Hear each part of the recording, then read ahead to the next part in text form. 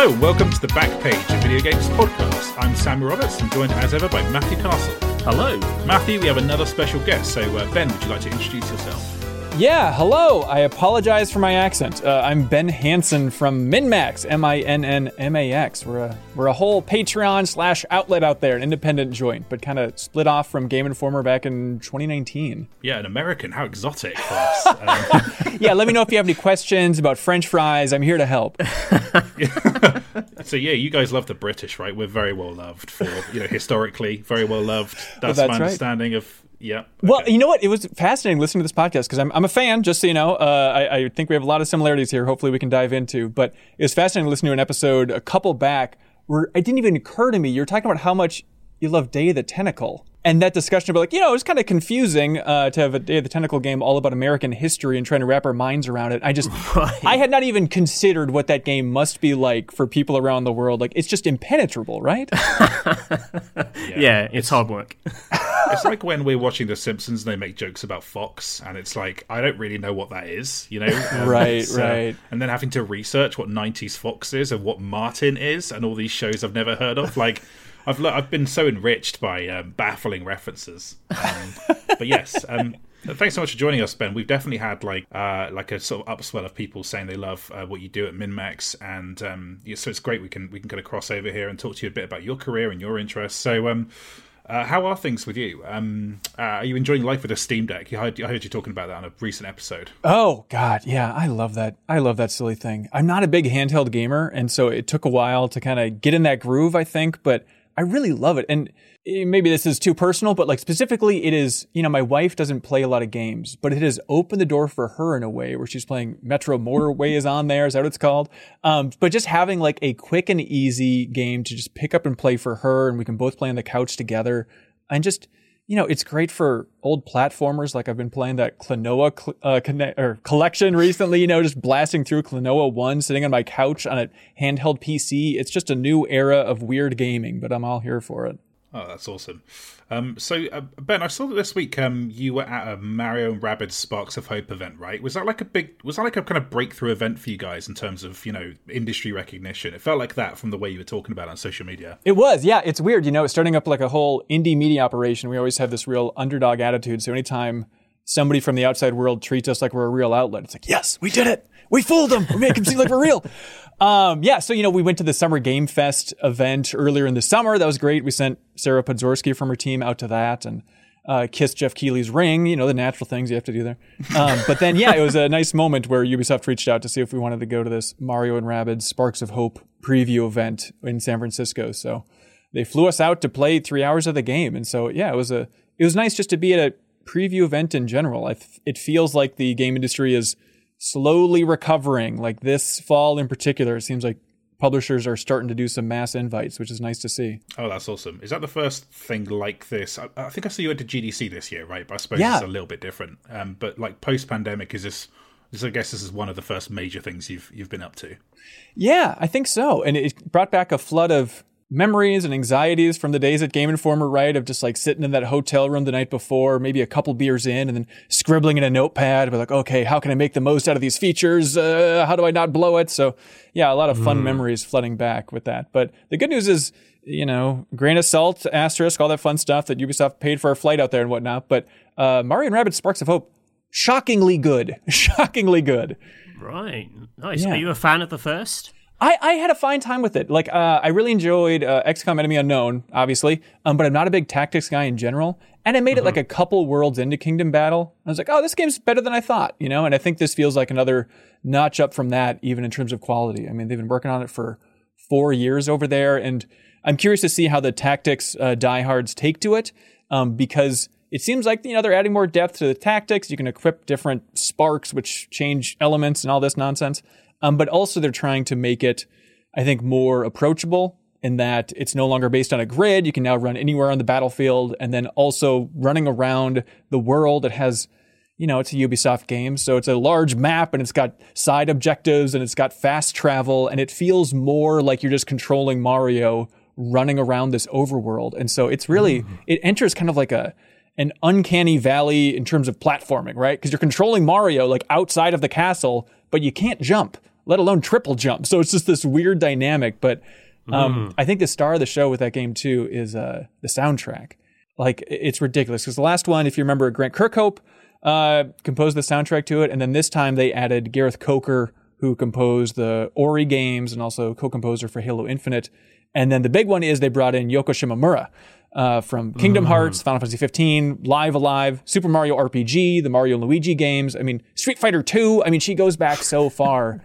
And those three working together, they've just made this amazing soundtrack for this kind of little tactics game, which is amazing to see Ubisoft putting a big budget for the soundtrack like this. Yeah, it's cool. I almost like can't even sort of hear it in my head what like a Grant Kirkhope soundtrack sounds like next to lots of Yoko Shimomura like a piano, like rapid fire piano kind of playing basically. Right. So that's quite the thing, right? It's hearing them side by side. Yeah, we did. We recently released maybe the dorkiest video we've made in a while. Well, maybe that's not true. But the point is, it was I immediately just when I was capturing the gameplay brought all the sliders except for music down to 0 so I could just capture the soundtrack. And then we streamed on MinnMax's Twitch channel like a trivia show of had polls of like, all right, this track here, guess which composer it is. This track here, guess which composer it is. And it was harder to guess than you think. And I had the cheat sheet of the right answers and stuff. So it sounds like they're so wildly different, but it turns out they're talented. They have a lot of range. It's not immediately like, okay, that's Yoko, that's Gareth. It's kind of more blurry than you'd think. Oh, cool.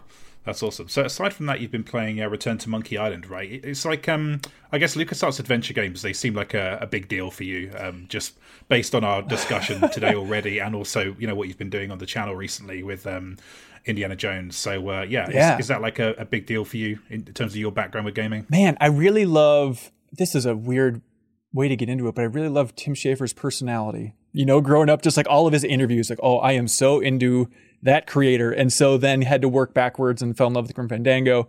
And then played, you know, Day of the Tentacle and jumped around to some early LucasArts games like that.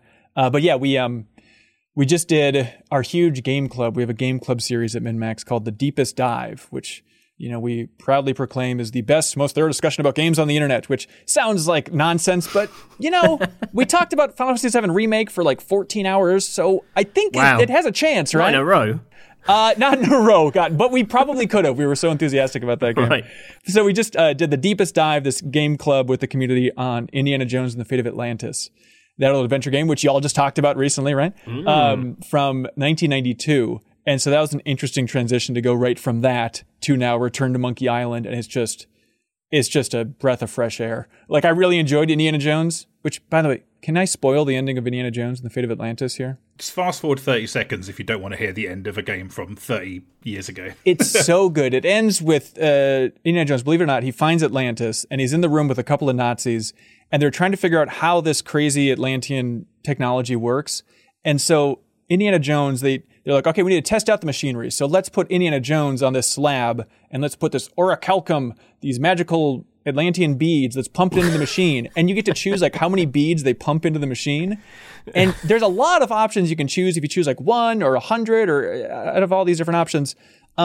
Indiana Jones just turns into a god. He becomes like this green alien electricity beast, and your friend Sophia is like, Indiana, no! And then you just become a ghost flying around the room screaming at the screen. And that's, I guess, quote unquote, the bad ending, but it's the most amazing ending to an Indiana Jones adventure imaginable. That's what happens if I eat beads too. I saw you took the fists path.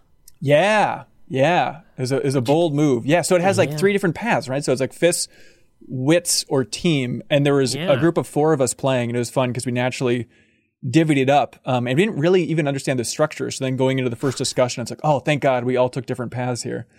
So it was a lot of fighting in an era, you know. Did you like the point and click fighting? I was not a fan.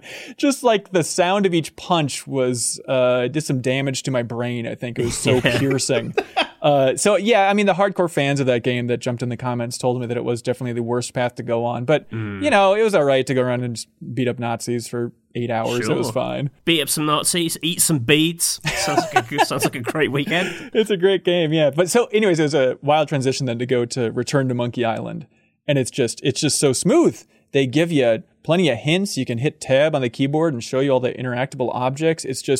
it turns out adventure games can be smooth and fun. Who would have thunk it? That's awesome. I mean, that's a hell of a transition as well. That's how we know we're dealing with like a real presenter and not just us kind of like hobbyists kind of talking about one thing for 40 minutes and then completely losing track. So very nice that you steered it back there.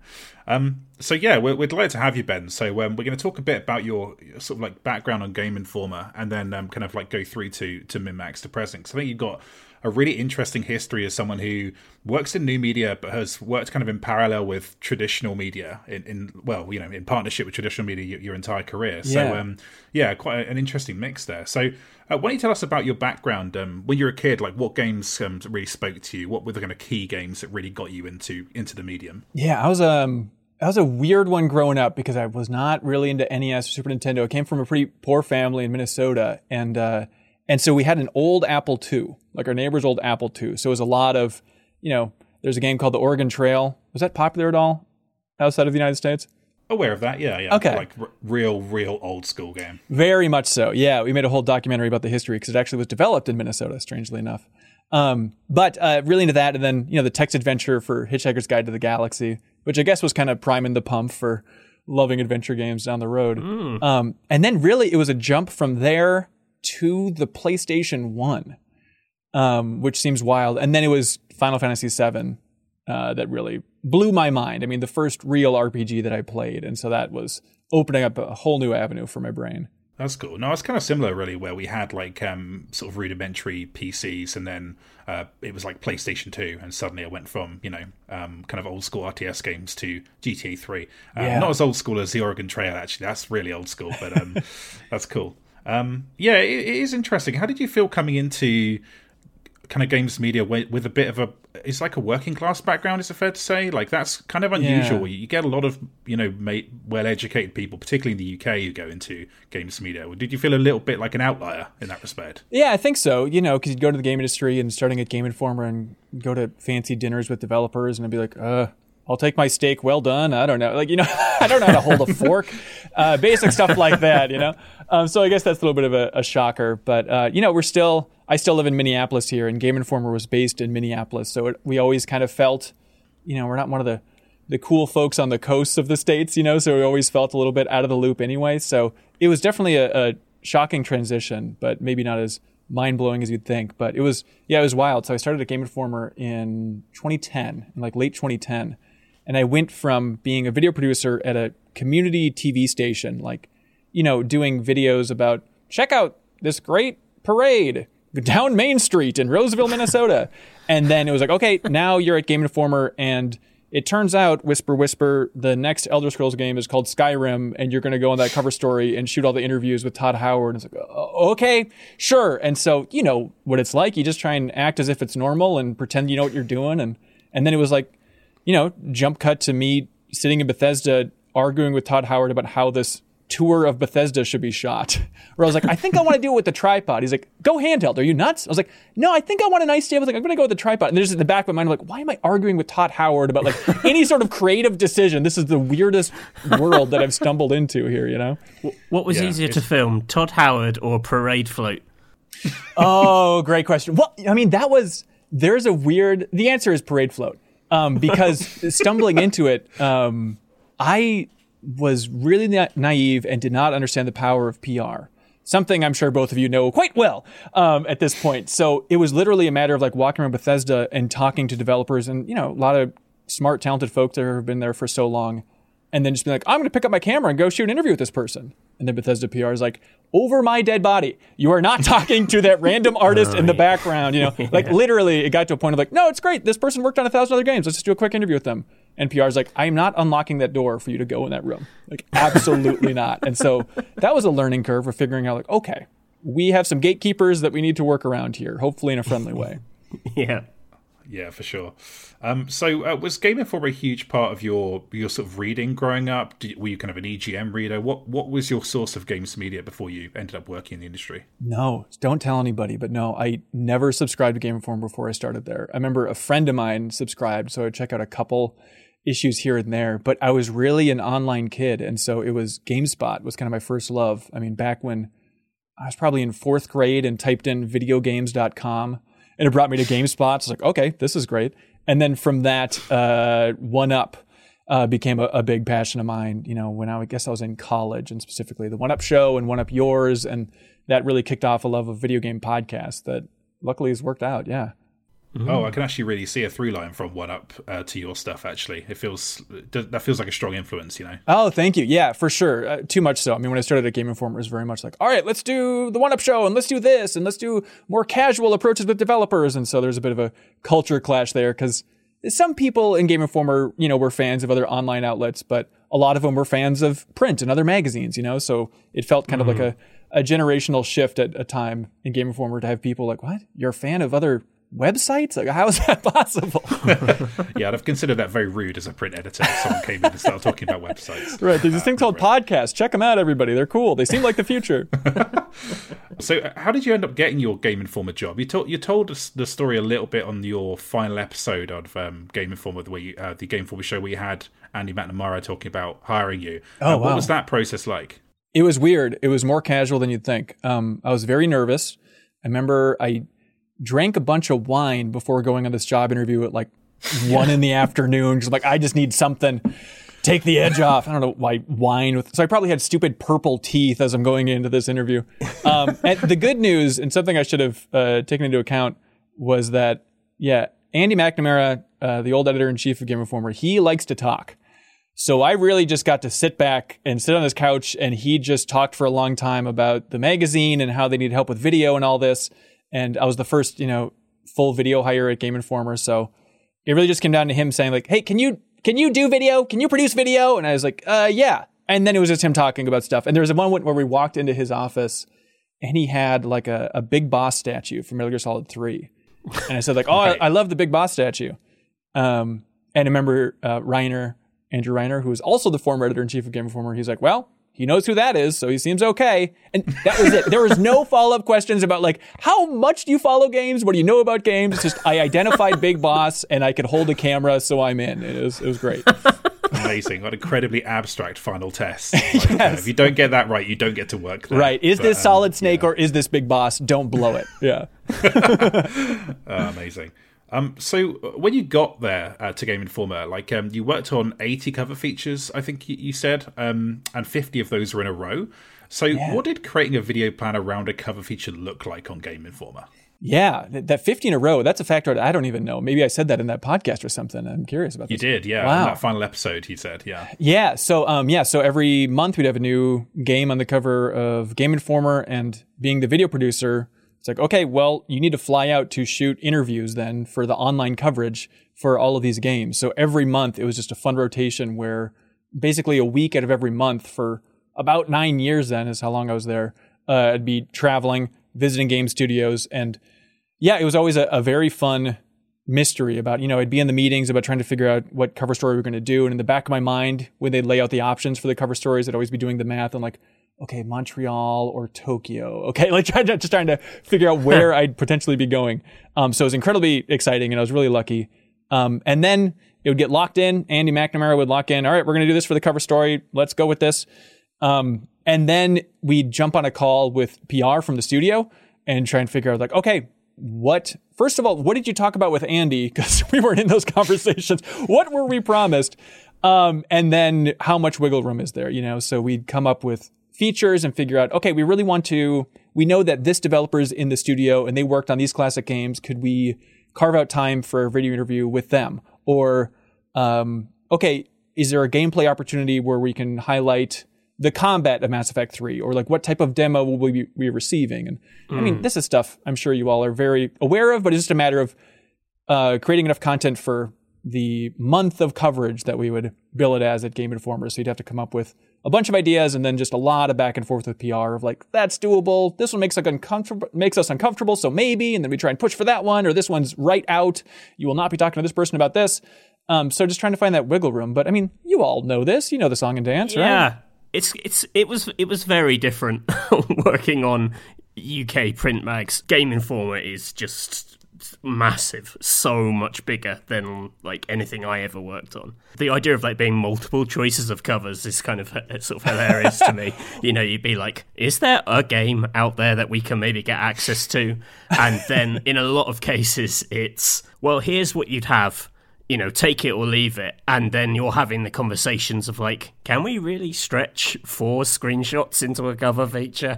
I think Game Informer was always just the dream, and I'll be honest, like, hugely jealous from afar. You're always kind of like, man, these guys, like, what a treat. The access they get and what they do with it and how much you guys built out of it. It was almost felt like a different medium to me from afar. Yeah, I'm probably making it seem too rosy. I mean, I think it was a lot of stress and a lot of covers and a lot of Rockstar being like, yeah, I think we're good for next month. I mean, like, maybe in the future. And so, okay, do we have Red Dead Redemption 2 or not? You never know. And so, yeah, things were dropping out all the time. I mean, this is definitely not my purview. Andy McNamara was really leading that charge and stuff. And so, some months were definitely better than others. There were times where we were spoiled by a couple different options. Yeah, but was it frustrating? And what was your impression of Game Informer? Please be honest. I don't work there anymore. Because I was on Nintendo Mags for a long stretch of time, and like we never, like it didn't feel like we were ever competing for the same games. Not that UK media could really compete with Game Informer, but you would definitely hear in the office chat of like, this particular cover opportunity fell through because it's on Game Informer. Like if anyone could gazump any magazine, it would be Game Informer. That isn't like a bitter thing at all. Like it's just the reality of it.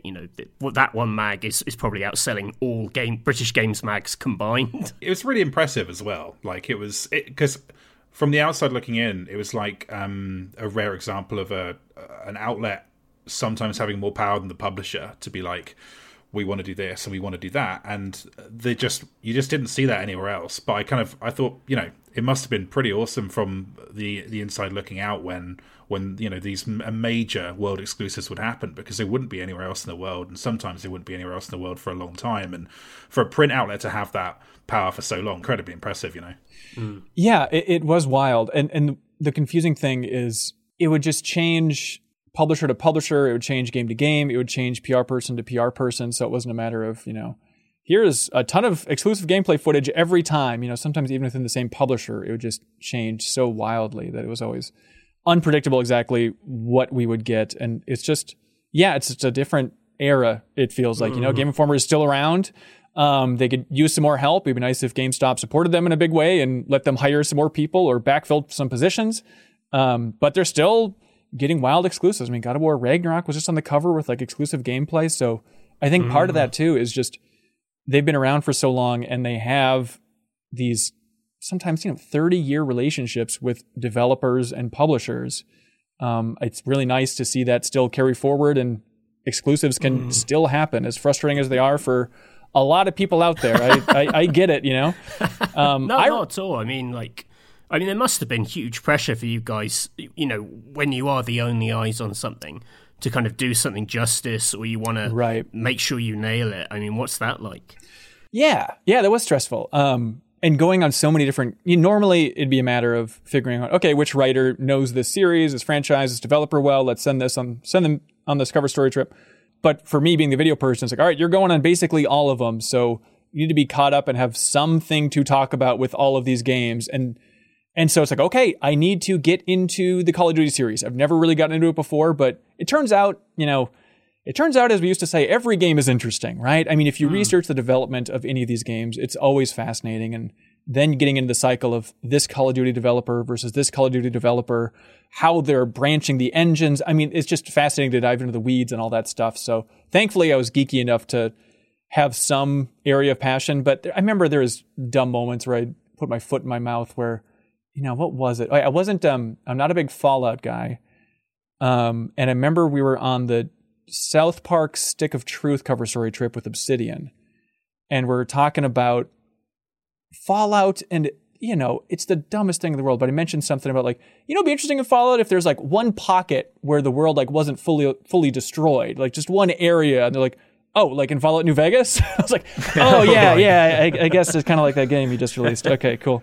So, yeah, I mean, I definitely was an idiot at times because you can only do so much research before you fly out for these things. But they could have made that world less destroyed than it was. It was a very tiny patch of Vegas that wasn't destroyed. Right, Thank you very much. But it was definitely stressful, making sure you wanted to cover as much ground as possible and not let the community down, because it was fascinating working with so many different publishers and jumping around and developers, but then just communities.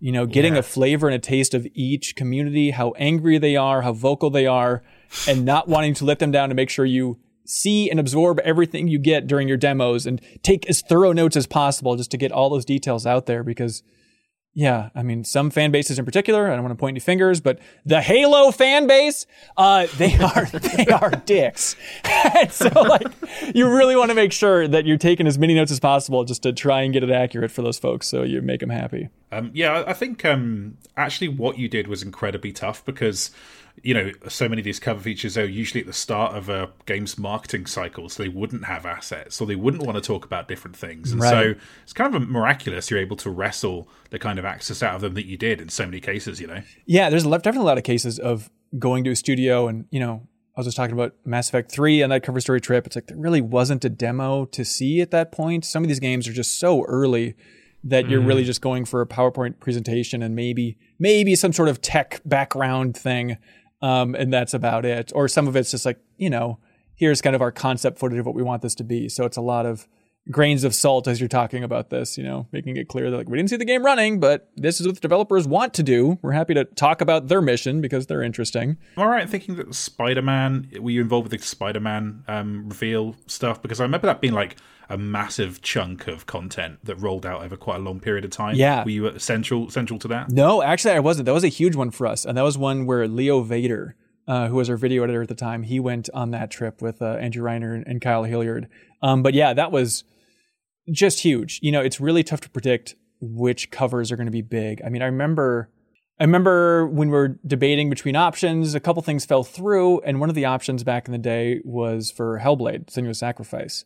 Mm-hmm. And I remember, I was like, well, we like the studio, we like Ninja Theory, but at the same time, they've been so transparent with the crowdfunding operation with that they've been releasing these videos. And so I don't know how many questions there are about that game, but sure, we'll do it.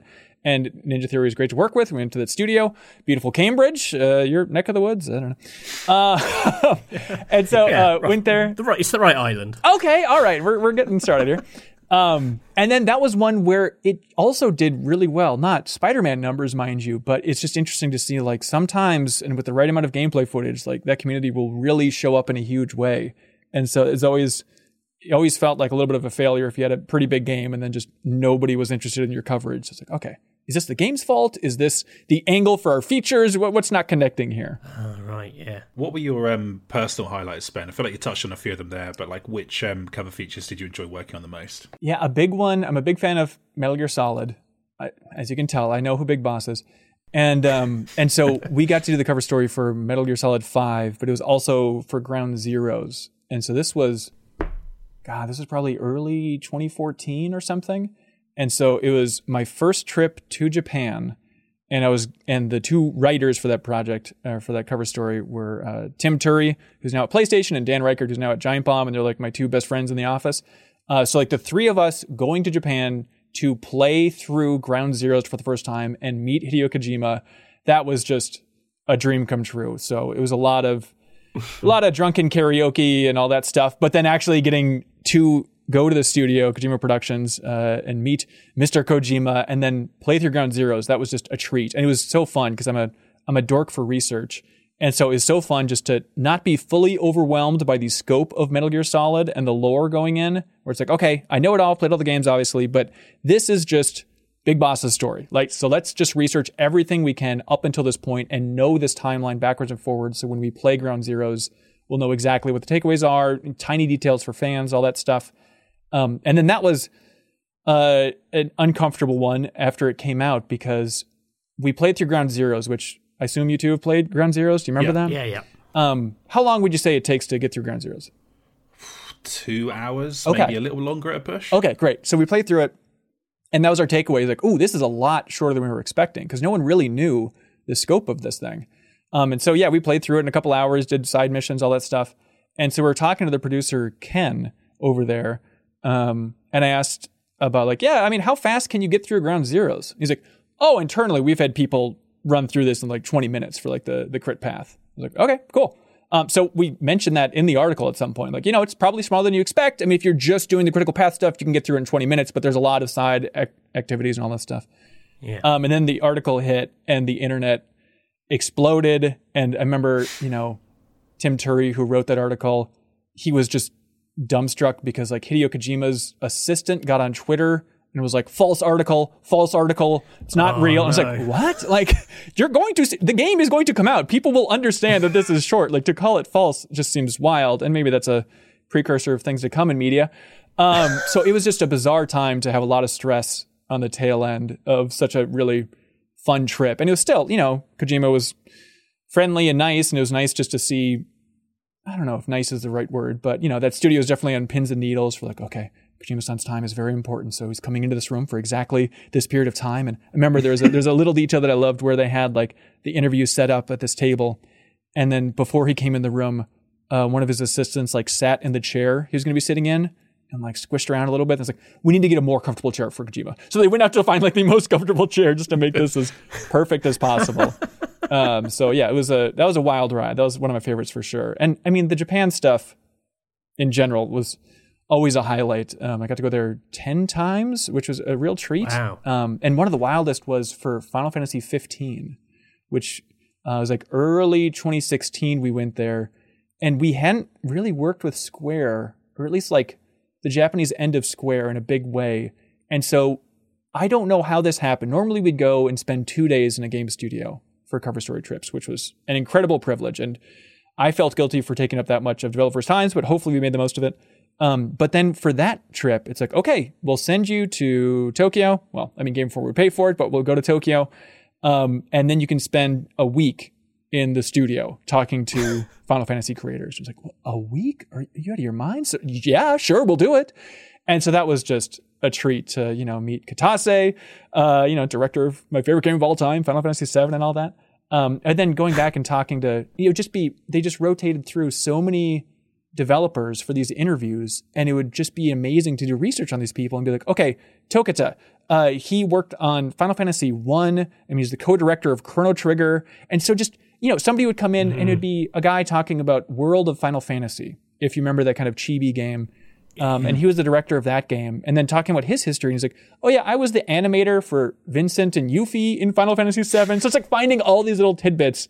It was just incredible. And that it was an embarrassing level of access, if I had to frame it correctly. Because this is, I'm sure something you two know a bit, but at times it's kind of an extension of, when you play a demo and then the developer is like, wow, pretty good. I've never seen somebody so good at this game. Way to go. And like the PR person is just like kissing your ass, That is what that trip was like, because literally we walked into the studio, just like the three of us, just to cover Final Fantasy 15, and they had the entire Final Fantasy 15 development team like applaud as we came. It was like, I am going to jump out of a freaking window. This is unbearable. Very sweet, very sweet. You want to be nice, but at the same time, it's like, oh, I am sorry, everybody. I feel sorry that you have to look at us, let alone applaud. What score did that game get from Game Informer in the end? That's a great question. Let's see. That was reviewed by somebody who didn't go on that trip, which is a very good way to go about it. I think it got an 8.5, if I remember correctly. Okay. Yeah. The day the applause died. Let me see. Oh, I'm really curious about this now. Let's see. Cruising to Success is the headline at Game Informer, and it got an 8.5. All right. Good memory. Yeah, but that was a wild one too, where I'm obsessed with this little tidbit where they showed us like, okay, we got to play a bunch of 15 and got to capture a lot of it, like a very work in progress version of it, which is a rare treat. But then also they're like, okay, and this is what we want for the future of this team. And this is like Tabata, who's the director of 15, going back to Crisis Core and stuff. And they showed us in 2016, like this early concept footage. And I thought it was Final Fantasy 16. Like there was no title on it. It was just like a teaser of some concept footage. And it was of like this woman who had arrows in a quiver running along like a brick wall in it looked like a British subway, And so I had no idea what that was. I assumed it was 16. And then it turns out that was the earliest version of Forspoken. Like they showed us that early version of that game, which that team would eventually go on to create. But then there was a shakeup in development and all this stuff. But so, yeah, it was just a ridiculous level of access that I can never stop pinching myself about. That's amazing. That's amazing. Because those developers, like, he for a long time didn't say anything. The Final Fantasy developers, they were so, like, didn't really do interviews in the West until around 10 years ago. Then they started doing more of them. But it's still a treat when they pop up because there just haven't been that many of them. So getting that level of access for a Final Fantasy fan as well must have been incredible. Yeah, for sure. And I think it's tough to try and connect exactly how it happened and their openness. But I think part of it was Yoshi P and Final Fantasy 14. And they had to do such an about face with 14. And I think they got much more used to, hey, let's be brutally honest, and it's also coming down to the personalities, I think, of Yoshi P and then also Tabata with 15, where both of them are pretty, as far as we could tell, transparent developers and interested in being blunt. And so I think that pivot for 14 let them know that, okay, actually talking to the fan base and getting real instead of just saying, next Final Fantasy is going to be the best yet, just you wait. I mean, it was really wild. Like Tabata, when doing interviews for 15, he was talking about how much he loved the old games, like, 4 and 6 were his favorites, and how Final Fantasy really lost its way. And remember he called in our interviews Final Fantasy 15 like a make or break for the entire series, And so just that level of honesty, I think kind of branched out from 14's pivot. The GTA 5 cover feature was a huge moment for Game Informer because no one else saw what was in that game for months afterwards. And I was curious, did you have much involvement on that one, or were Rockstar a little bit more guarded about? I mean, they never do interviews, so I imagine that was tricky. But did you get involved with that one at all? Take a guess on if you think Rockstar was guarded. No, I was very excited about that one for sure. And then Rockstar's like, no video, and we said yes, no problem, Rockstar, whatever you need. And so I didn't get to go on that trip. And so I think that was Matt Burtz and Andy McNamara and Matt Helgeson got to go and see that game. And then the best we could do is, they came back and we recorded a video where they kind of vaguely recalled what they saw and tried to remember as many specifics as possible and all that stuff. And that was a big one, but there are those levels of games where they'd be like, no video. And we just have to be like, yep, sure, you got it. I remember we did Skyward Sword as a cover. And the earliest version of that, the way it was relayed to me is like, okay, I think you're going to get to go to Kyoto. And they're talking like you can do a video tour of Nintendo's headquarters in Kyoto. And I was like, are you kidding me? Absolutely. That's amazing. And then it turns out Nintendo's like, actually no video after all. And it's like, okay, well, I'll sit back. That's fine. So things always change. But there's definitely those size of games where they don't need to let video out about the game. And, now in the wake of GTA 6's leak, it's a weird new era for Rockstar in a couple different ways. Yeah, for sure. So you grew the channel from virtually nothing into something, pretty big. And, it was certainly like, a huge deal when there would be coverage about this game that people didn't know a lot about. Yeah. Looking back, what were you proudest of on the channel? Something like rapid fire questions. Is that a format you came up with? Because I was always shocked that publishers allowed you to do that, just because they would have to answer questions they wouldn't answer in any other interview. Yep. But I suppose in terms of like the shape of the channel, what are you kind of proudest of from that? Yeah, I mean, it's the weird thing about Game Informer is the magazine is so successful. I mean, it was at 7.5 million subscribers, I think, for a chunk there. I'm not sure what they're at now. But I always felt like we always kind of felt like the underdogs. And so, building up that YouTube channel from the first video on, it was fun, and just to try and get it with some steam. And the challenge was always, you would have these wild exclusives, which was a godsend. But then it was a matter of, hopefully over time we got better at this, about like, okay, how do we make this feel like Game Informer content? Because the early days, I'd go on a Battlefield 3 cover story trip and the PR team would say, hey, here's an interview about the lighting in Battlefield 3. And I'd be like, okay, well then I'll shoot a video interview about the lighting in Battlefield 3. And they would go up on our YouTube channel and nobody would care, naturally, or very few people would care. And it felt like just a sloppy version of something that EA would produce themselves. And so I think over time, hopefully we got better and better about making features that would rope in that kind of bigger audience, but then at the same time leave them with hopefully the takeaway of, well, Game Informer's kind of cool. This seems like a unique thing, And so those rapid fire interviews, I think, is a good example of it, and probably like the best recurring feature we had video wise during my era there, at least. And so, that started, if you're familiar, it was just, we'd sit down with developers on these trips and then just we would write out hundreds and hundreds of questions, and then just rapid fire ask them. And it was interesting, and it was hopefully a good blend of entertaining, and then also there's a lot of info packed into those things. But so our first one we did, and it all started because we were doing No Man's Sky for the cover story. And I remember, God, I think like Edge had a No Man's Sky cover before us, maybe.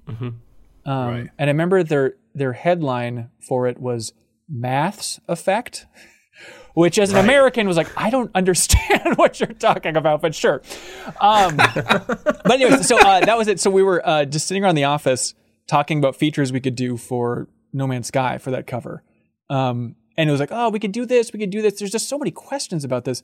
And I remember a coworker, Jeff Marchiafava, who's now at MinnMax, he was like, just ask him if you can ride a dinosaur. That's all people want to know. Can you ride that dinosaur from that trailer? And I was like, that's a good idea. And then we just started coming up with all those little questions. Like, yeah, we just want to ask, like, how does this work? And so then thankfully, Sean Murray was friendly enough and game enough to sit down and do that rapid fire interview. And then that one did really well. It eventually came back to bite them in a big bad way because there are a lot of answers there that I'm sure he was being as honest as he could. But in retrospect, it's like, you said there was multiplayer in that game and there isn't. So there's a lot of confusing stuff there. But that really got the ball rolling then for doing this rapid fire format. And at first we were really selective with it about, well, this developer is going to say no, so we won't even pitch them on it. I don't know if this developer is funny enough to do it was often a consideration, you know? And then some of them, I mean, Sony would always say absolutely not, except for God of War. That one happened, and that was a great one. And then we got just more and more confident in it just kind of becoming a staple where every month we would do one, rain or shine, funny or not, just to get them out there. And so they always did well. So I always felt, like that was a real accomplishment from the team. And it was, so, by the way, stop me from rambling at any point. No, this is great. Okay, great. It's great, really good. I was just gonna ask, did you ever have to like bin one off because you just didn't get the material out of them, or like they weren't funny, or? No, the good thing is, I mean, with that format, it's pretty easy to trim them down if they really aren't funny. Yeah. So we would we'd all sit around and come up with questions as a group, and then go out and record it. And then this is the beauty of not doing remote work, I guess, back when we were all in an office together, because then we'd have like a screener, where we'd actually have like a longer cut of it, and we'd get 6 of us around or something to watch it. And it'd be pretty easy to tell when you're watching it in a group, like, ooh, that joke sucks. In retrospect, I really thought that was something, but apparently not. And so then that was easy just to trim out all that stuff. And especially like in the video editing side of things, it's just fascinating to watch something you've edited with a group, and it just feels night and day. Hopefully that led to much stronger content overall of trimming those things down. And now there's still a ton of bad jokes that we left in there, but those are ones that we were passionate about airing. We need to surface some real stinkers every once in a while. You did one for Call of Duty Black Ops 4, I think. Yeah. I was watching that back yesterday. I was just like, that's amazing they went along with that. And you really did ask some searching questions I don't think anyone else would have had the time or energy to ask, So, thank you. Yeah, and there was... we did Modern Warfare as well. I think at a rapid fire, and that was the one where they said that game wasn't political. I was like, well, okay. You try and go back and forth a couple times with I don't even know what we're talking about anymore. How I was going to ask, all the reactions, your reactions in the video, are they genuine? You didn't record those afterwards, because sometimes they seem really are you sure about it? Genuinely doubtful and yeah. Oh, I mean, we didn't go back and record it. I mean, I remember the old Daily Show interviews. They would only bring one camera for those interviews, and then have to record the questions after, which seems like a nightmare. So there were genuine reactions in there. Yeah, for sure. It's always funny. People. Believe it or not, those were highly edited and highly trimmed down. So we did one for Destiny. I think it was for Taken King. And it was rapid fire with Luke Smith, ton of questions about Destiny, blah, blah, blah, blah, blah, blah, blah, blah. And then we asked, is the Traveler secretly evil? And Luke Smith paused for 5 seconds, and he's like, you'll have to wait and see. And so we left that in there with the pause, the only question that has the pause. So then everyone was just absolutely, the Traveler secretly evil. He confirmed it. You see how long he took, and it's well, that was us just being little stinkers. But to get to your question, I am also amazed that PR would let them happen.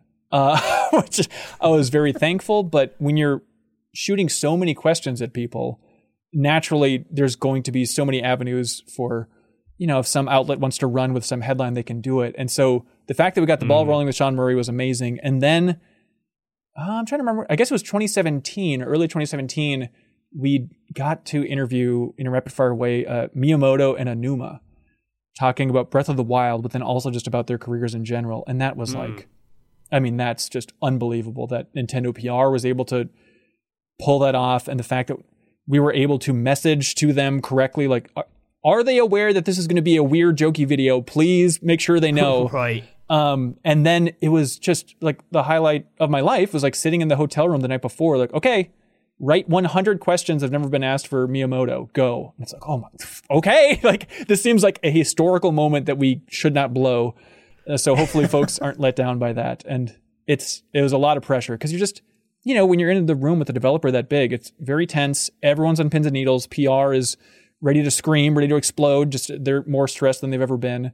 And so trying to pivot that tense energy in the room into like, now let's make a silly video. Like that was a tough one to pull off, but I'm so thankful we got to do that.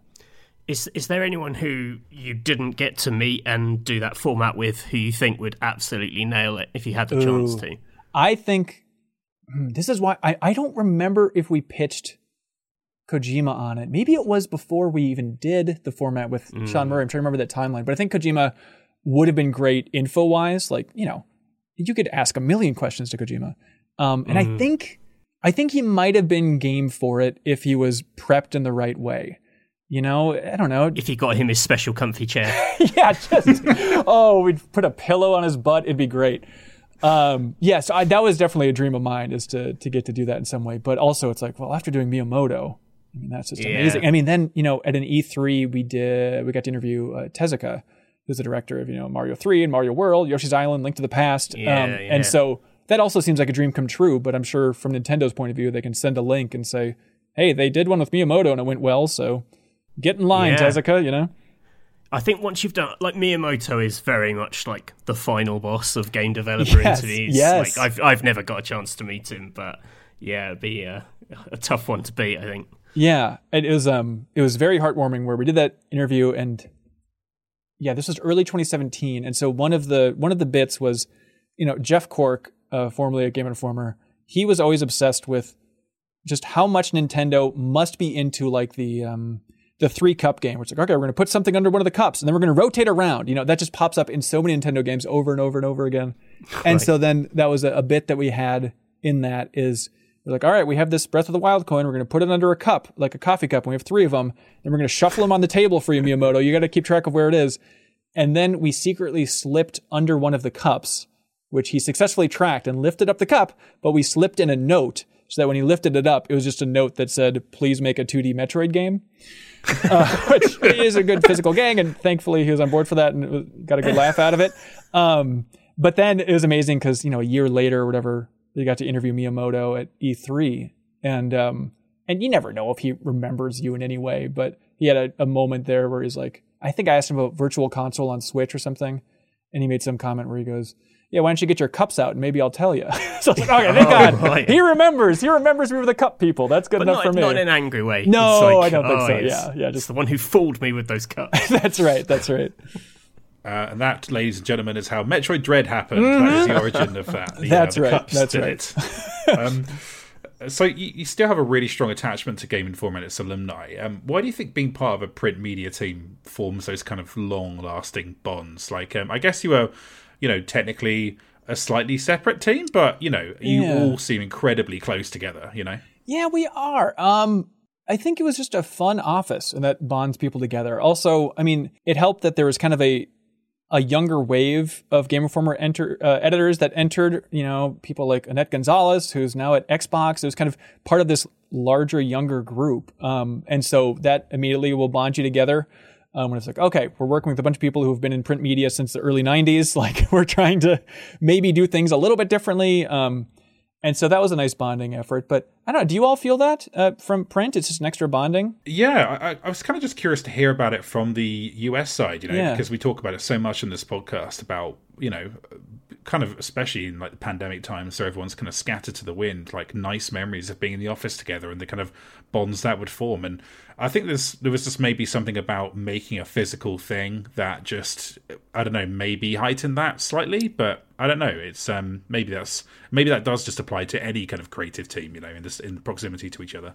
Yeah, the physical thing is interesting, and maybe associated with that is, we had the website, and there's definitely folks who mainly focus on the website, but yeah, maybe just not being in that daily treadmill race of getting online content up, when you could take your time a little bit more. And you know what? I mean, this is pretty in the weeds, but I guess that's what this podcast is for, right? I mean, part of it too is, I'm sure, from the writer's perspective, and I'm no writer, but from the writer's perspective, you'd have to work with these people so much in editing. You'd have pass after pass after pass with these features. And so you'd really get to sit down with them and work through what they're trying to say and, have little notes here and there. And so if you're working on a big feature for the magazine and just the editing of that can take so long, I mean, that forms a tight bond more so than maybe an online news article. It's like somebody might take a quick glance in it, then F it, get it out the door, send the tweet out, we got to go, I was going to ask a really basic question. What were the Game Informer offices like to be in? Like physically, like what are they like as a space? Because I'm pretty sure I've seen like images here and there. Sure. And it looks like, for one, that they had an amazing like games library. Yeah, that's the big thing. They called it the Vault. Yeah, where I mean, that's Andrew Reiner and Andy McNamara back in the days when they started. They're like, well, we should just keep one of every game that we get sent for review. And thankfully they had that foresight. And so that vault of games just grew and grew and grew. So eventually got to the point where it was just a huge room. And you can find tours of the Game Informer vault on YouTube, I believe. And so, yeah, that was definitely the highlight. And so the office itself, yeah, it was fun. It was like in a warehouse district, a lot of brick, a lot of wood. It was surprisingly roomy. So it was a nice kind of bullpen feel where everybody was working together. But so, I mean, we had that vault of games, which was amazing because also it's like, okay, you can check out 2 games at a time. So right when you started, it's like, okay. Really? They had a very formal system. We had a whole library checkout system. Yep. So it's like, okay, now all these rare games I've always wanted to play, let me jump in and check it out. So I remember getting there, and it's also a bunch of old peripherals and stuff. So I was like, oh, I want to get Colony Wars on PlayStation 1 with the flight stick. I want to do this the right way.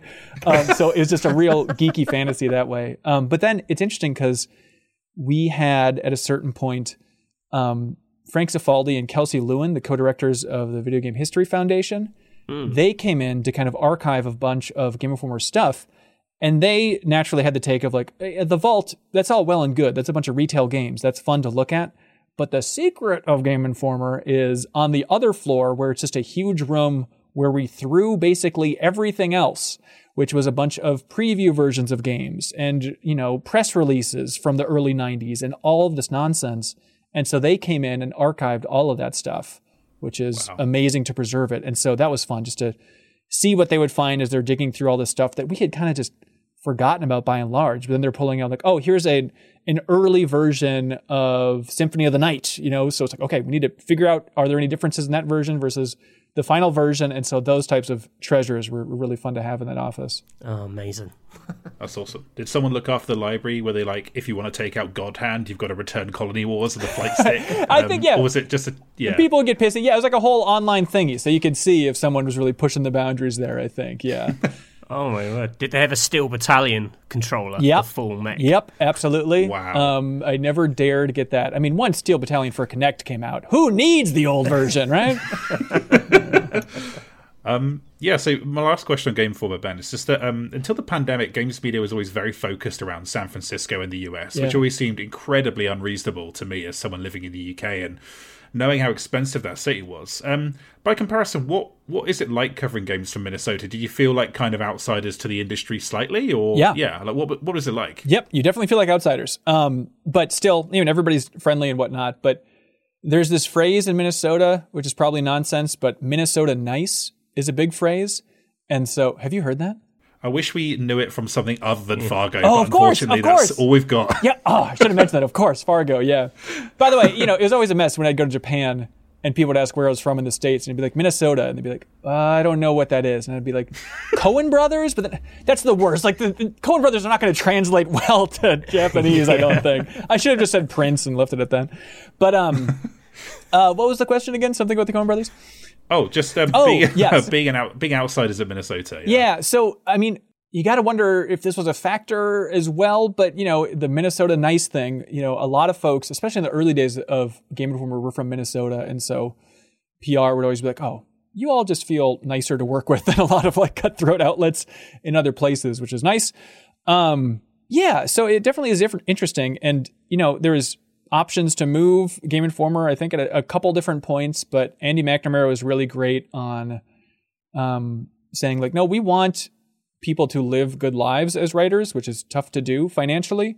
And being in Minnesota, which is a relatively cheap state, I guess it's kind of in the middle at this point. But even on a journalist salary, you can have a decent house and raise a family here, which if you took that salary to San Francisco, you'd be in a box. It'd be brutal. Yeah. That's actually like really empathetic way of managing an outlet. Yeah, that's awesome. The weird thing in the UK is most of our games media is obviously there's a lot of it in London, but we've got a weird pocket of it in a city called Bath, which is where we both live, and it's like a Regency city, so it's like Jane Austen or sort of very historical. It is the last place you would look at and go, this is like the hub of tech and game knowledge. Right. It's so the opposite of what a San Francisco is. It's so sort of quaint. So, I don't know. Is Bath the Minnesota of the UK? Maybe. Yeah, let us know in the comments, please. I think there's something to that, especially coming from like rural Minnesota, way out in the middle of nowhere, which is where I came from, like 100 miles west of the Twin Cities. It was always charming when we go to a studio and they'd be in a smaller area, like visiting TT Games out in Knutsford. It's like, okay, this is my kind of town. I can wrap my mind around Knutsford. I was going to ask, given that you're doing all these sort of quite exclusive Game Informer trips, do you guys get a chance to spend a lot of time with the rest of the US games media? Like, in the UK, we obviously all meet up at the same events because it's a small country. They have one event. Like, is that the same in the US? Yeah, I think so. Like, I wouldn't get to go to too many preview events, but there definitely was a fair amount of, US media mingling at those type of things. Because typically it would be like, okay, our cover story would come out, a couple other big outlets would get exclusives, IGN, yada, yada, yada. And then closer to release, kind of like the Mario and Rabbids thing, they'd have a preview event. And so we would normally send somebody out to that for kind of a final preview. So I think there's more bonding there happening. But yeah, I guess I didn't get to partake in too much of that. It's not just the sort of great unknowable Game Informer then. No, hopefully we didn't have that reputation. Yeah. Okay, awesome. Well, we'll take a quick break there, and then we're going to fire some questions at Ben about MinnMax. So we'll be back in a second.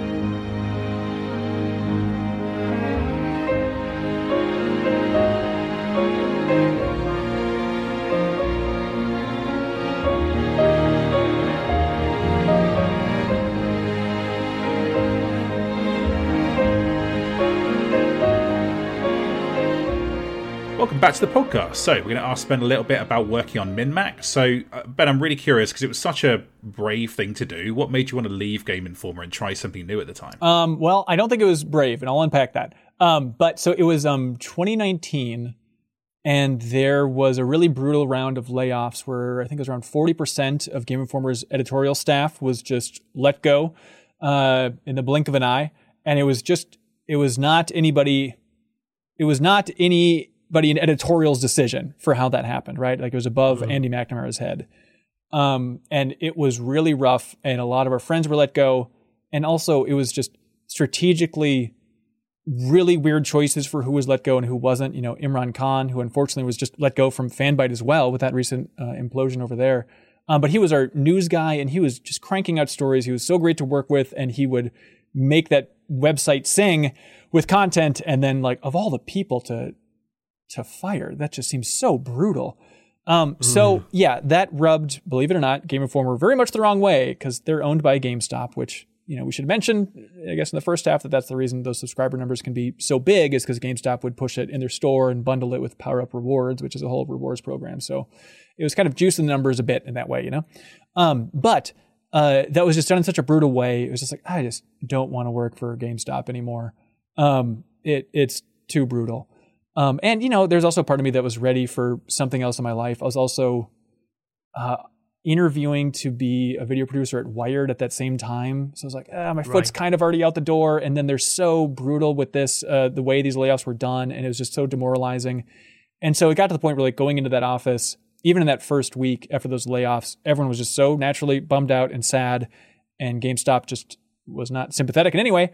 And so it was just a matter of, like, it feels like a safer path to go out on my own. And I'm going to try and launch a Patreon. And if it doesn't do well, maybe I can do freelance video stuff to try and make up for it. But just waiting under this sort of Damocles from GameStop, that seems scarier in a way. And you know what?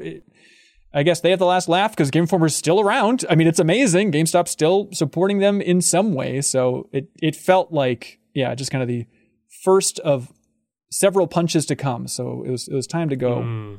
I suppose, do you have an idea at that point of what you wanted to make and what you saw as the kind of like foundation of MinnMax? Yeah. So, a big lesson was we would do charity streams at Game Informer every year with Extra Life, where we do a wild 24-hour, 25-hour most of the time stream. And we had a lot of like donation incentives, and it was just like silly and fun and positive and, tears at the end. Like it was beautiful. We raised a lot of money for a children's hospital here. And so I had so much practice from producing that, that I was like, if we could just have a Patreon with an ounce of that feel of like that positivity, I think there's something to that. And there's also, after you go through big layoffs like that, there's naturally a bit of soul searching that happens of like, what am I doing here? How can I be a better person? And so that was an early idea then, is like, okay, well, we need some sort of tagline, or at least we should, for launching this Patreon. So I was like, okay, MinnMax is going to be a place about games, friends, and getting better. And that getting better thing could mean a lot of different aspects, but it was, we didn't think about it too much, but then just like framing things from that perspective and saying that getting better and self-improvement was a part of MinnMax here, through personal goals and a bunch of other stuff. That led to like a really positive community bubbling up. And it's just one of those happy accidents, I guess, of just, getting better. But then the people who want to support an outlet that's about getting better are naturally going to be a little bit more positive in life and a little bit nicer to people in a Discord. And so we've definitely had our challenges, at times, growing a community and community management and all that fun stuff. But our mods are doing a great job in the Discord. And so it's led to a really nice, at least from my perspective, it's easy for me to say, but a really nice, positive community that's continued to grow. That's awesome. Ours is just us scaring all our listeners by sort of occasionally descending upon them like weird gods. I am far too terse and impatient with our listeners. Like I'm a terrible community manager, Ben. I guess I'm just a fan of the podcast. What do your listeners want, do you think? Do they want more magazine stuff? Are they ever going to be like, all right, enough of the old stories, everybody, time to move on? I think we've created too many different episode formats for us to know what anyone agrees is the right way to go. Smart. So we kind of just pull in different directions and hope for the best and try and kind of feed in new formats every now and then. But yeah, that we could really do with knowing more about our listeners, but we, alas, there are a few like weirdos out there who like all of it, which is great. You definitely get some people who are like, I don't like the bullshit episodes, or I don't, which we really shouldn't have a category of episodes which are total bullshit. We do.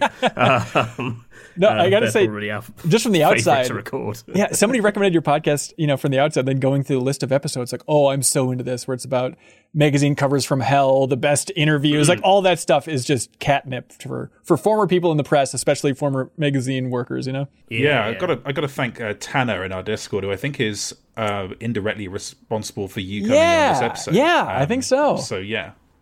So really appreciate the support there from our listeners in your Discord. Crossover and very nice people in the community, clearly. So the support you have on Patreon is amazing. What do you think the secret is to building an audience like that and being a successful independent outlet? Because you say the positivity is one thing, but I just think your success is amazing. And you've built it. It's just you haven't pandered in the content you're creating. You're like, okay, these are like rad formats, so we're going to make these rad formats, and people really engage with them. So, yeah, I'm kind of curious what you think the secret is there. Yeah, thanks. That's very sweet of you. I still feel like we're a relatively small Patreon, looking at some fellow folks like kind of funny or easy allies, like, oh, that's the cream of the cream up there. Look at them go. And so I still feel like we're struggling to get there. But I think a big part of it is the way that we're structured. I mean, being in Minnesota, living is cheaper. So you can help support more people financially. And then, maybe this is, again, diving too much into the weeds, but we're structured in a way where I'm the only full-time person. And that helps, having a tech background and being a video producer and stuff. And then we contract out with really talented people. So we don't, I was going to say get to pay them full-time salaries, which means we can do a lot more with less and hopefully keep everybody happy, right? It's like, okay, we can contract out with you for this amount of hours per week. You tell us how much you want to do, what you want to do, and we'll make that work. And then you don't have to do any nonsense BS that you aren't passionate about. And so hopefully if we can spread that network enough, we can make it just a really efficient media outlet. Yeah. When you started out, how did you, because obviously a lot of them are kind of Game Informer alumni, but how did you build up this network of contributors? Yeah. Well, I guess just being in the industry for so long, you definitely have your Rolodex of like, ooh, this person's really good. Ooh, this person's really good. I'd love to do something with them someday. And so, we started with, 4 former Game Informer editors who were, 3 of them were let go during those layoffs. I'm really thankful that we've grown a bit. I think, last time we did a poll, I think our community is still like 75% people that knew us from Game Informer, but I'm always excited when somebody jumps in because like everybody that supports us on Patreon, I always send them a message on Patreon to be like, hey, how'd you find us? What kind of stuff do you want in the future? And it melts my heart every time somebody says like, I don't know, I just found your deepest dive on Final Fantasy VII Remake on YouTube and I liked you, so here we go. It's like, oh, thank God. Somebody who's not just saying, do more Game Informer stuff. And so that's definitely a relief. And so, the network of folks, it's just, I don't know. I guess it's just that Rolodex thing of like, oh, I've always wanted to do more stuff with Sarah Podzorski. And so we brought her on recently. She was on the 8-4 Play podcast. I mean, I met her at an event in Minneapolis when she was still in college, so it's always been like, oh, she's really funny. It'd be fun to do something with her. Or Janet Garcia was somebody that I met later on. And she does stuff with Kind of Funny now as well. So it's kind of fun that she gets to live in both worlds. I was like, okay, let's bring her on. This will be great. Ana Diaz, I met in Minneapolis here at a party. And Kelsey Lewin, who came to Game Informer to archive that stuff. She was just immediately amazing for like, I don't know if anybody knows as much as Kelsey Lewin does about games. Like her knowledge of history is just absurd. We have a new show with her on MinnMax where it's just her showing off her game collection, but then it's going to be her hosting future episodes showing off other people's game collections because she just knows everything about that. I saw you teasing this new format. I was curious what it was actually. Yeah. Yep. That's awesome. Yeah. So it's just amazing to like rip open her brain and say, good God, there's a lot of knowledge in here. And then people like Jacob Geller, who we also do stuff with, who's a great YouTube essayist. But he was a Game Informer intern. And so it was always just in the back of our minds, like, okay, Jacob's good. We should get him at some point. So I guess you're in the industry long enough, you kind of take notes on people. And then with this model, we can bring them in, hopefully in a way that makes sense for them time-wise and money-wise and everything. Yeah, and they all have excellent mics, which is definitely not true of our contributors. That is, we have to buy the microphones. I don't know. I feel like we take a big hit to get people on that we really like, and we really want their expertise. But you have to balance it out across. Is this going to annoy people? Right. I don't know. Right. Yeah, it's a delicate balancing act. But you talk about like not pandering. We still do reaction videos, which always feel so cheap. I feel gross doing it, but it's like they always do so well views wise that hopefully our faces and the thumbnails for those YouTube videos aren't too obnoxious. But that's probably as close as we get, I think, to pandering, because I think, the beauty of the Patreon model for the super lucky people who can actually pull it off is like, you don't need IGN numbers to sustain this. If you have a passionate group of 1,000, 2,000, 3,000 supporters, you can do wild things. And so just making very focused, messaging wise and content wise, like focused bets on, okay, we have the MinnMax Show podcast, our main show. Then we have the game clubs, the deepest dive, where we're creating discussions about games that I don't think many people in the industry are. It's like when the Chrono Cross remaster came out earlier this year, we did a 3 or 4 part series just about that for about 10 hours of talking about Chrono Cross, where that would be stupid for a GameSpot or an IGN to do. But for us, like, hell, we got nothing better to do. Let's do it. And then you find that community because of that appreciates us going out on a limb and focusing way too much time on a game like Chrono Cross, and then they support that, and then it just kind of builds up from there in a really, hopefully, sustainable way. Do you have a particular sort of like format of like video that you're proudest of? Like anything that is there one in particular that you're like, that is kind of like lightning in a bottle that I came up with that, and it always results in something great, you know? Yeah. I don't know about always results in something great. There's we have a format that I didn't come up with. It was Ana Diaz and Leo Vader that by and large came up with it, but it's called New Show Plus. So the way this works is every week we let $10 supporters on Patreon vote to choose which new show we create or continue. So basically we're coming up with 4 new potential shows every week, or I guess it'd be kind of 3, because then you have the one lingering from the previous week. And I think that's been a real godsend for us. Instead of just doing gameplay streams of the biggest game, which is all well and good, a lot of people do it. That's fun to see. A lot of folks want that. But I think people are eager for a different style of content. And so when you let people vote every week on like, what new show should we create? That naturally, it does a couple things that win, where the community is happy because by and large, they're getting the type of content that they want, even if it's surprising to us that they would want a show about this. But then also it's a factor of like, I think a lot of outlets and maybe patrons in particular can get stuck in a groove of like, well, we have these 7 shows. We need to keep doing these 7 shows until the end of time or the community is going to get mad. Whereas this, with New Show Plus, it's like, well, you vote every week and we can have a show like, we had a show called House Hunter Rise, which is a very sloppy play off Monster Hunter Rise. It was really bad. But we would just look at real estate listings, which sounds so boring, but the community would send them in. And so we just have these amazing, absurd houses. And that was like one of our most fun shows. And so that ran for like 5 weeks before they voted for something else. And so naturally, it kind of rotates all of our content where there's always something new and we're not stuck doing a show for too long because it's like, hey, you all voted. And that was the end of that show that you liked. Sorry. So it's a nice way of keeping these fresh. Do they ever vote for something where you're like, I really hope they don't vote for that? Or are they all things you're actually really up for doing? Well, the nice thing is the ideas come from us. So we don't have to put in there like, here's me showing my foot to the camera for an hour or something like that. You know? So it's like... Someone would be into that, I'm sure. I think they might vote for it. Yeah. And so, it's been really interesting though. As that show's evolved, it's kind of just become a running joke because anytime we put a game play or like a let's play as an option in those polls, they always lose now. I mean, we could do like, here's a let's play of God of War Ragnarok. Let's play that for a couple hours. People would be like, nope, we want you to run around outside instead, And it's like, okay, if that's what you want. I mean, literally our show this week that won was a show that was just called Picnic, where we just go out and have a picnic together. And so it's really heartwarming that people are, I don't know, they really seem struck just by how different some of these shows can be because other big outlets aren't doing it because it's a stupid idea to do. But then if the community votes for us to play one-on-one basketball against each other very poorly and stream it, like, all right, we'll do it, everybody. You're the boss here. I must admit, I saw the thumbnails of your picnic one, and I was like, do you know what? I would really like to go for a picnic with 2 friends right now. That sounds like really good. You know what I mean? Like, you don't realize you want it until you see it, and you're like, that sounds rad, actually. I'll just go for a picnic for an afternoon, We could go for a picnic if you want, Sam. Please do. I don't know, it just seems more wholesome. Us 2 doing it together would have a weird energy, but for some reason your group of contributors, Ben, just really fits that format. Yeah, I think you could pull it off. I think you could. I mean, I think people are hungry for people getting in person, getting out of the studio, getting out of the Zoom and Discord calls. We had a Patreon goal recently where we flew Janet Garcia, who is the only main cohort in our crew from LA, or like outside of Minnesota, but we flew her to visit Minneapolis for the first time in Minnesota. And then we just made a travelogue of us showing her the sights and sounds of Minnesota.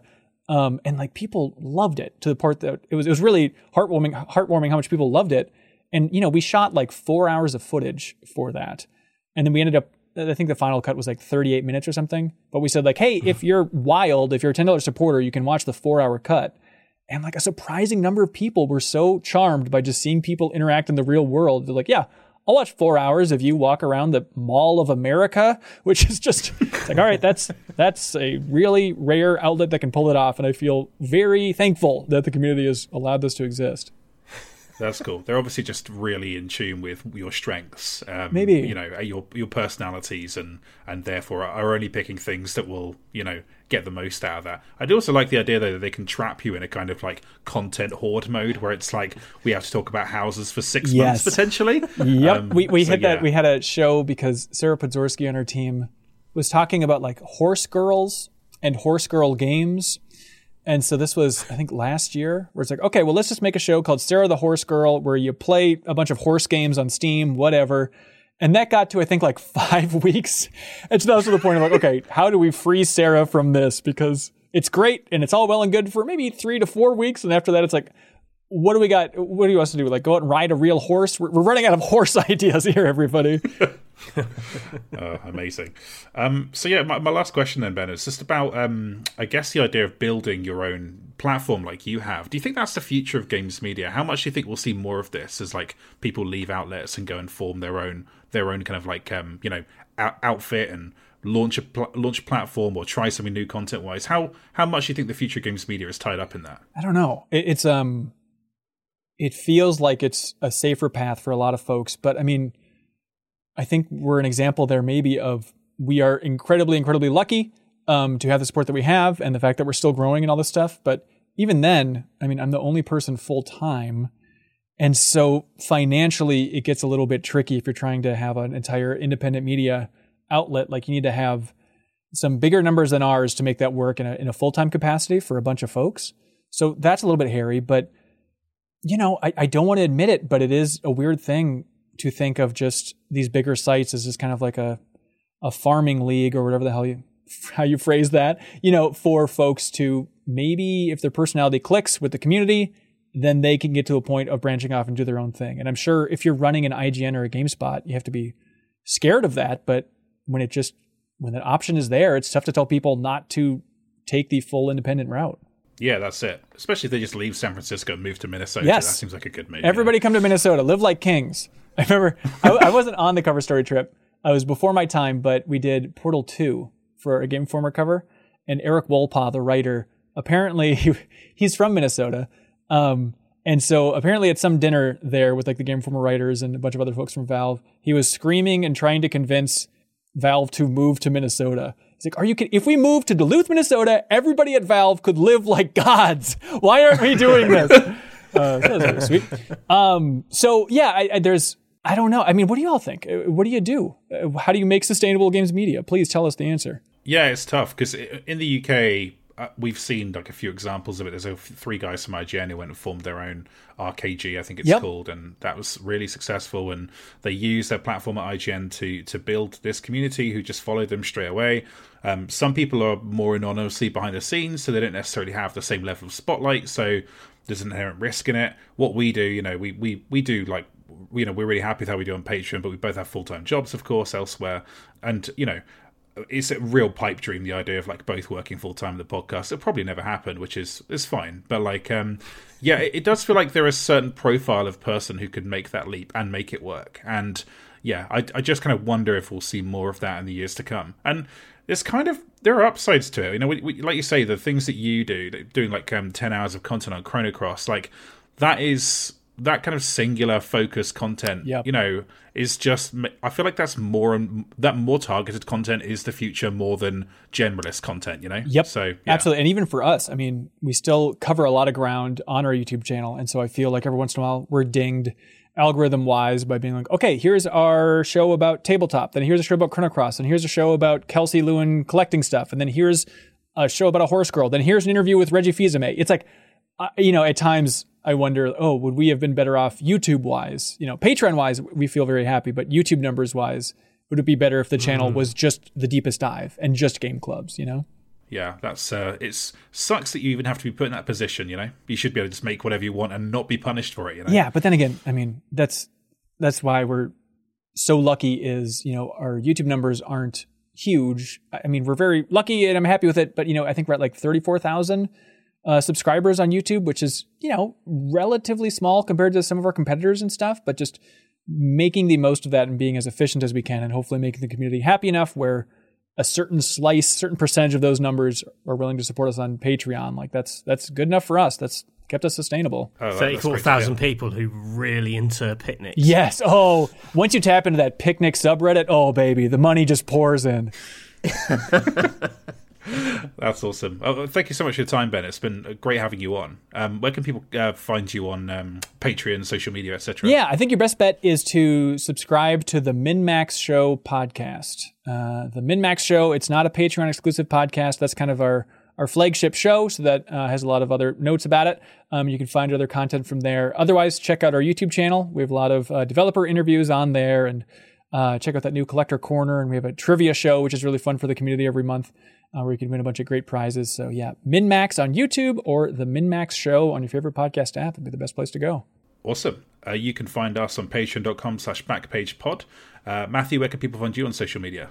Mr. Basil _Pesto. And I actually wanted to very quickly add as well, one of our formats, we do these drafts where we like compete to try and build like mini consoles. Yeah. If any of the MinnMax gang ever want to come and take on the power of the Backpage podcast, try and draft against us, we'd love to do it. All right, that sounds fun. I think we can make that work. And we can pay them a small amount of money for their time, so that's dangle that in front of them. I'm sure they won't be able to resist, you know.